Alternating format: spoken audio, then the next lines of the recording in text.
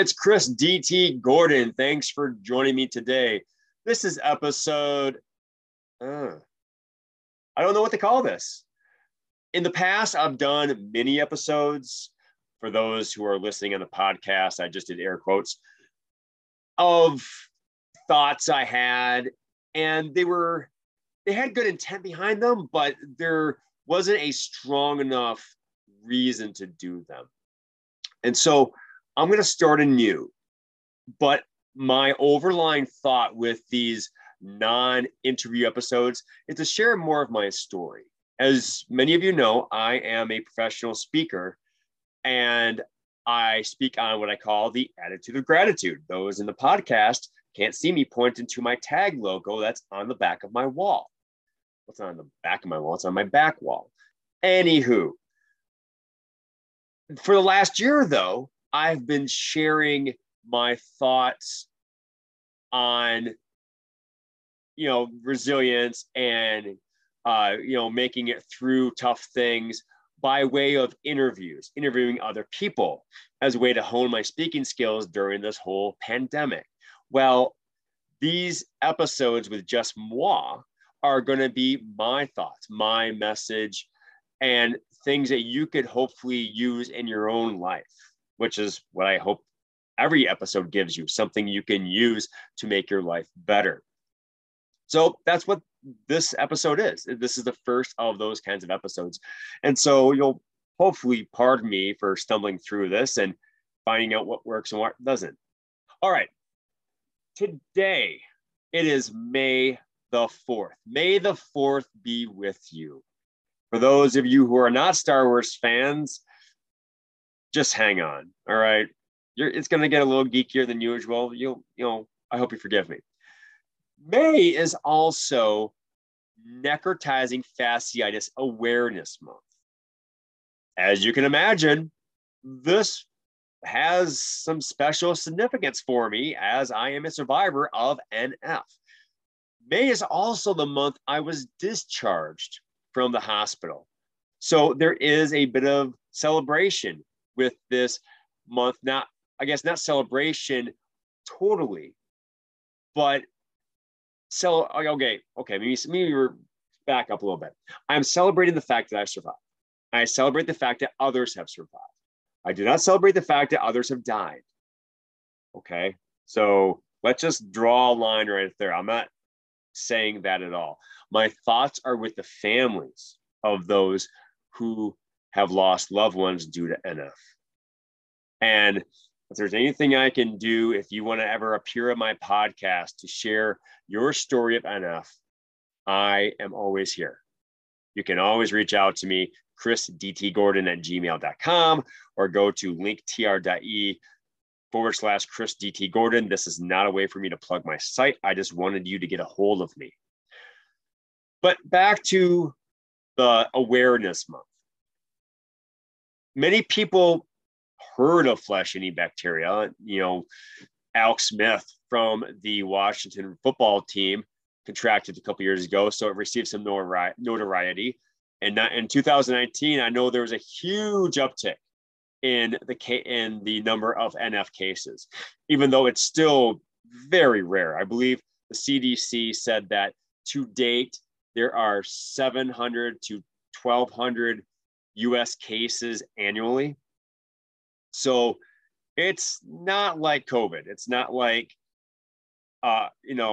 anything else that's life-threatening, or that's of a more popular status. I don't want to say popular. Like, yeah, I got NF. Woohoo! I'm in the cool club now. No, it's rare. It does not happen very often. And so for those of us whose lives have been irrevocably changed, I did practice saying that word before, by NF, it's an important month for us. And so what I'm going to do is I'm going to share an insight from my experience of NF, what has helped me, and I'm going to combine it with Star Wars Day. For those of you who may not know who I am, my name is Chris D.T. Gordon. I am a husband and father of 3, a special education teacher for an online middle school, a recommended black belt, I want to say a multi-licensed teacher, and an unabashed, unapologetic, proud geek. Those of you who are listening on the podcast cannot see the picture of the Ninja Turtles and Deadpool that are on my left shoulder, nor can you see the picture of Super Grover that's directly behind me. I have about a dozen Transformers on my top shelf. I am surrounded by pulp culture. One of those areas of pulp culture that I really love is Star Wars. I remember seeing Empire Strikes Back in the theater for the first time, like when it was first released, not the first time I saw it. I remember when it was released in 1980. Okay. I'm not saying I'm the world's biggest Star Wars fan, but I know my stuff. I know who's got the high ground. So being able to connect my geekdom, my love of pulp culture with my experience of surviving necrotizing fasciitis is imperative for me. Not only because I like showing people that I'm a geek, but it is I'm not sure, I haven't worked it out in myself if it's a self-defense mechanism or if it's a coping mechanism.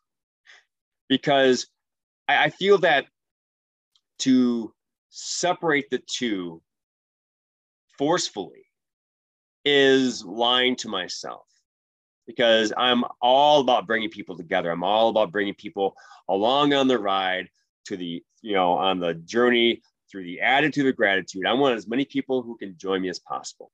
So to connect NF, my experience with NF, to pulp culture, specifically Star Wars, is necessary for me. And so I have a picture to show you that was taken 4.5 years ago. It is one of my absolute favorite pictures, not just because I'm in the picture, but also because who is in the picture with me and the context in which the picture exists. So my best friend, Dave, from college, decided that he and his wife, Beth, were going to fly out from Montana to Minnesota to see me while I was in the hospital. This guy is he's literally a brother from another mother, not only because we are so close, but because we're also fraternity brothers. We are brothers of Theta Chi fraternity.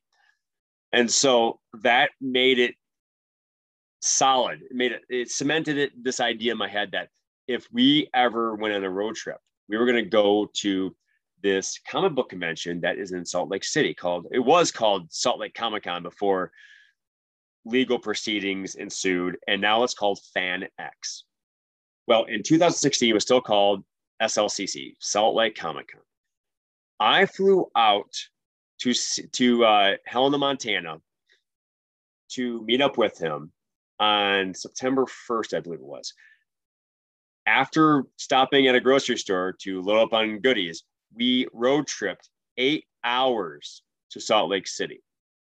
Now, I am not a spring chicken.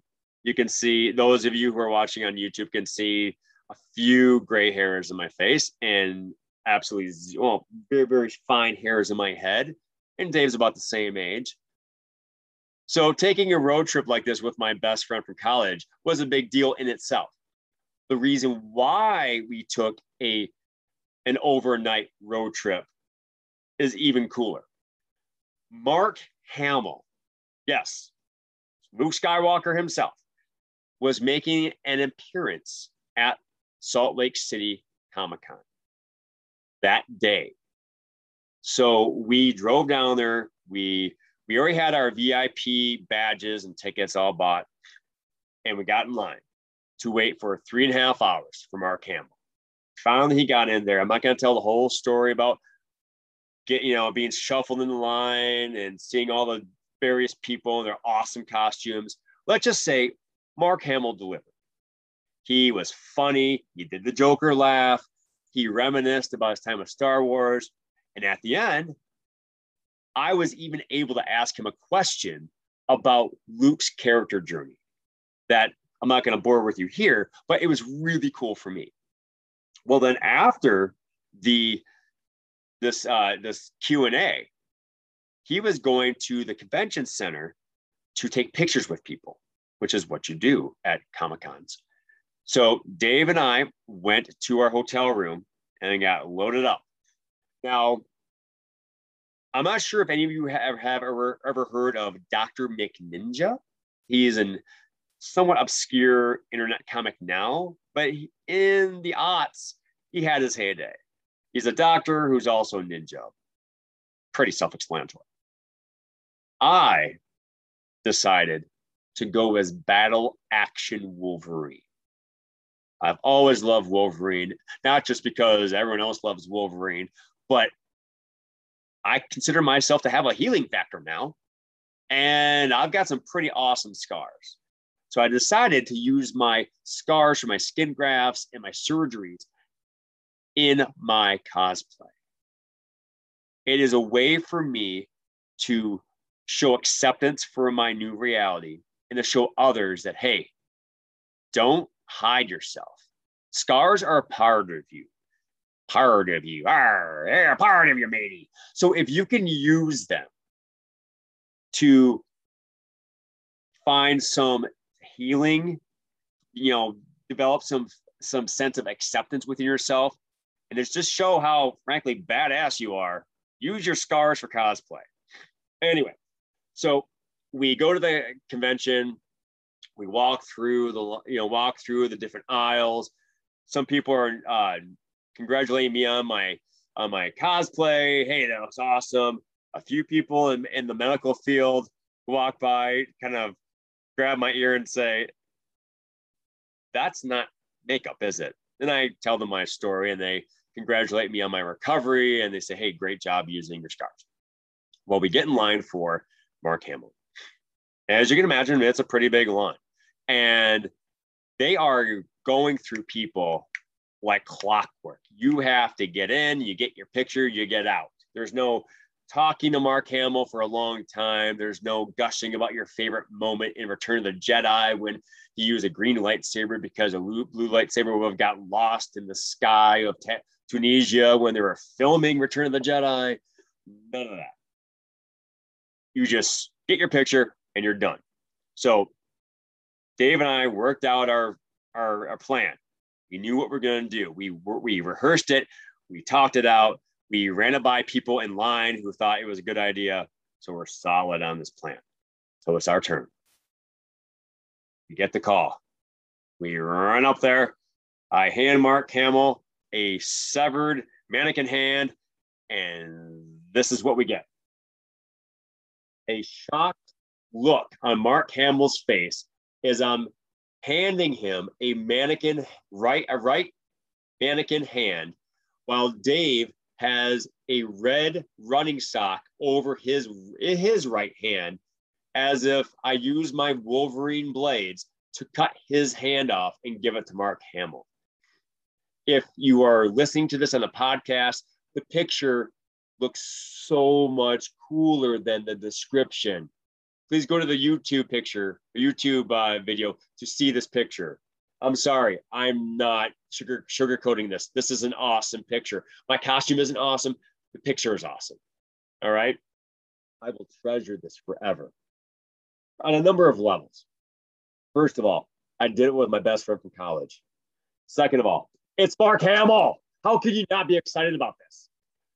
Thirdly, I love that I'm able to use my skin grafts in self-expression, because I'm hoping that someone will see that and say, you know what? I don't have to hide these.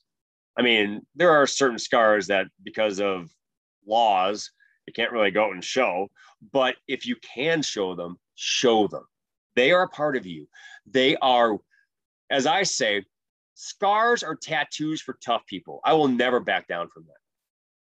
If you take offense to that, that's on you. and I don't mean it to offend people, but I'm sorry. I'm never getting a tattoo because these suckers cost $1 million. Here, just so you have an eyeful. And I'm even missing a nipple, okay? So there's no reason for me to do anything else to me. I'm perfectly imperfect. There's nothing wrong with what I look like. So why would I pay someone more money to put something else on my body? All right. So this picture, like my DVD, that I'll tell that story another time. This picture is a treasure to me because I want to use it to help others find acceptance in their imperfection. This picture is basically why I say pass on perfection and go for greatness. This picture isn't perfect. My claws are at a weird angle. They broke halfway through the con. My wig is not that good. But you know what? It was great. It was a great time. And I will always appreciate that for its greatness, not its perfection. So, all right. I hope you gain a little more insight into who I am. If you have a scar and you feel a little more pride in it and you want to show it, do it. All right. I don't want to be like Shia LaBeouf and, just do it. But you know what? Go ahead. All right. There is nothing wrong with a scar. Okay. Scars, like I said, are tattoos for tough people. And you, my dear, are tough. If you want to learn more about me, if you want to learn what I'm doing in my speaking engagements, if you want to reach out to me about a future speaking engagement, you can find me at linktr.ee/Chris DT Gordon. You can also email me at chrisdtgordon@gmail.com. If you know of anyone who would benefit from my message of the attitude of gratitude or tag, please reach out to me. Please let them know that I am here. I'm willing to serve. All right. Please have a great day. And remember to pass on perfection and go for greatness.